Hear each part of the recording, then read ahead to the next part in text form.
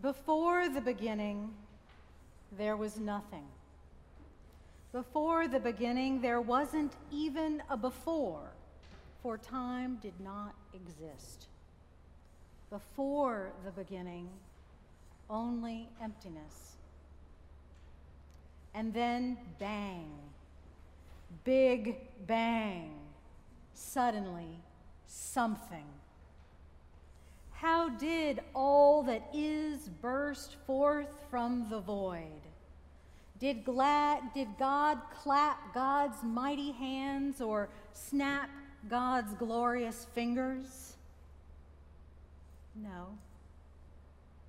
God spoke, for in the beginning was the Word. The Word, the divine Logos, the mind of God making manifest the material creation, spiraling out across time and space. The Word, the divine utterance where love and truth and breath converge and everything comes to life. At the beginning, in the first picosecond of cosmic time, electrons and quarks gathered into protons and neutrons. For hundreds of thousands of years, these particles frolicked freely before settling on their atomic dance partners, and their raucous rave gently organizing into a helium-hydrogen waltz. Round and around they spun on gravity's dance floor until they swirled themselves into stars. And deep in the bellies of those stars, the elements, carbon, oxygen, iron, were knit together over billions of years until they could no longer be contained, and so exploded in supernova, scattering energy and matter across the cosmos. All was dispersed in a starless half-light haze. And for many more billions of years, the universe was dark, but gestating in her unknowable reaches the light that was to come. And then, after a long labor, the universe gave birth to countless stars, bursting forth a zillion points of light, brighter and more vast than any that had come before, and thus was born the Stelliferous Era. And this is where we find ourselves, you and I, living in the age of stars. The vast expanse of interstellar space, galaxies, suns, the planets in their courses, and this fragile Earth, our island home. In the beginning was the Word. God spoke and said, "Let there be light." And there was evening, and there was morning, the first day. And that was just the first day, just the beginning of the beginning. On and on the Word, the divine Logos, continued. Earth, atmosphere, oceans, and from these primal elements, the Word brought forth living things, microbes and marigolds, fungi and forests, wallabies and whales, starlings and snakes. Double-stranded destinies endlessly intertwined in a dance of life and death and rebirth. A self-regulating, generative, mutually sustaining ecology.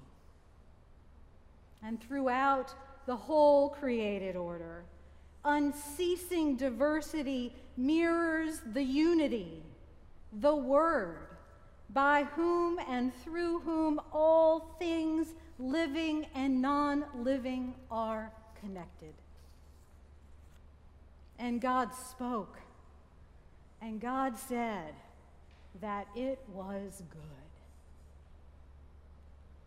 And there is evening, and there is morning this Christmas day.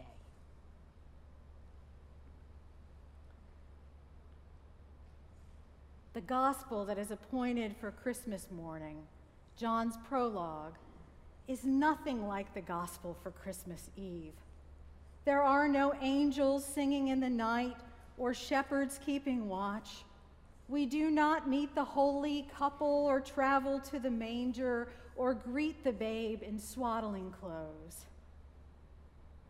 In the quiet, sober light of Christmas morn, we ponder instead the cosmic Christ. John's gospel invites us to believe the extraordinary notion that God became human, that Jesus, the Word, who existed before time began, the one through whom all things hold together, and the life that is the light of all people, became flesh and lived among us.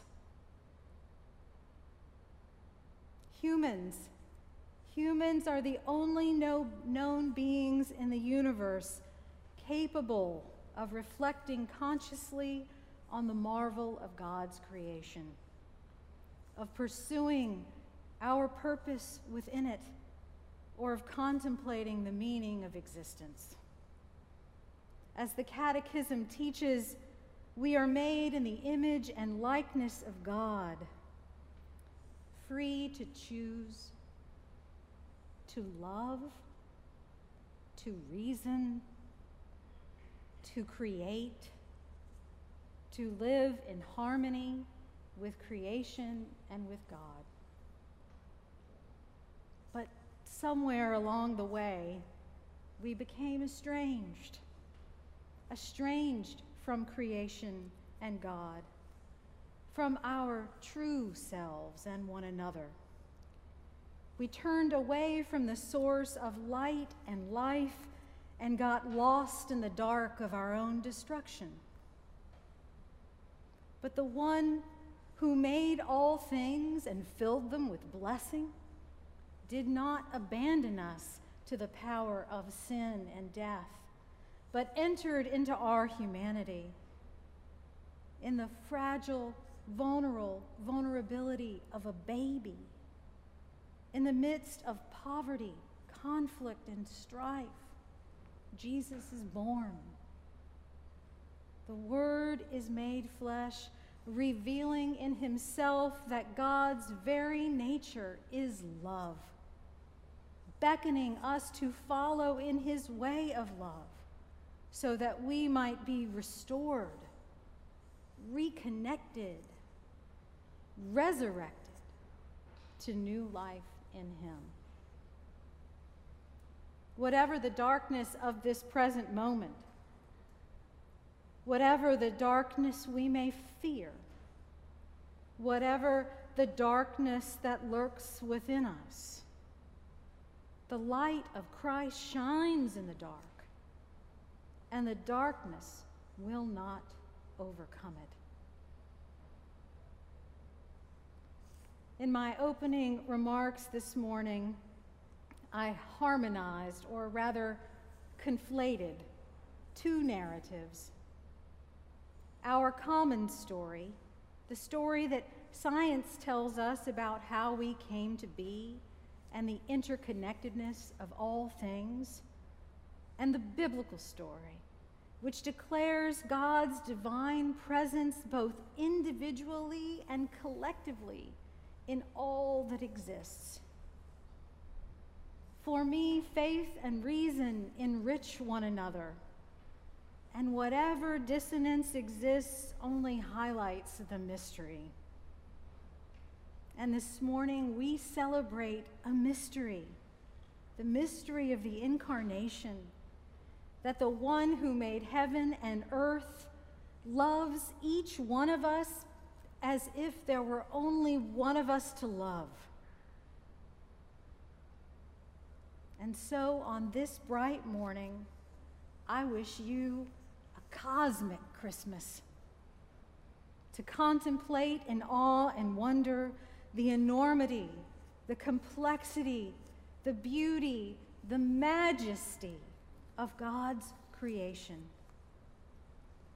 To sense in your bones your connection to all that God has made.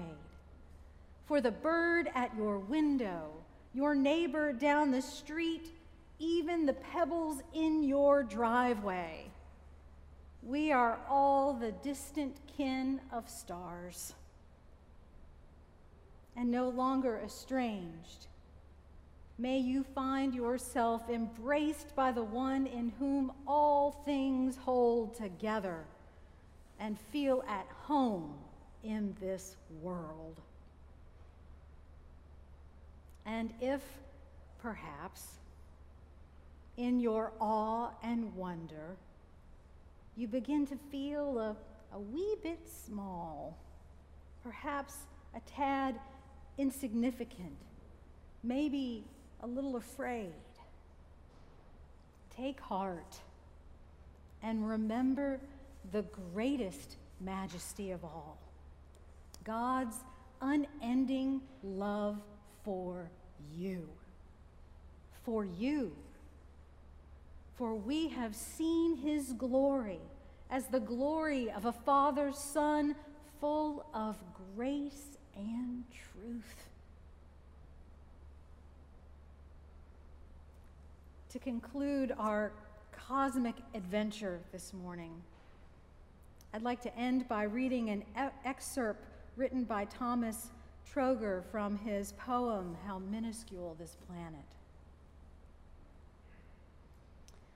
By Christ we are connected to every shining star, to every atom spinning, to all the things that are, and to your very being, around, below, above, suffusing each dimension with light and life and love. Amen, and Merry Christmas.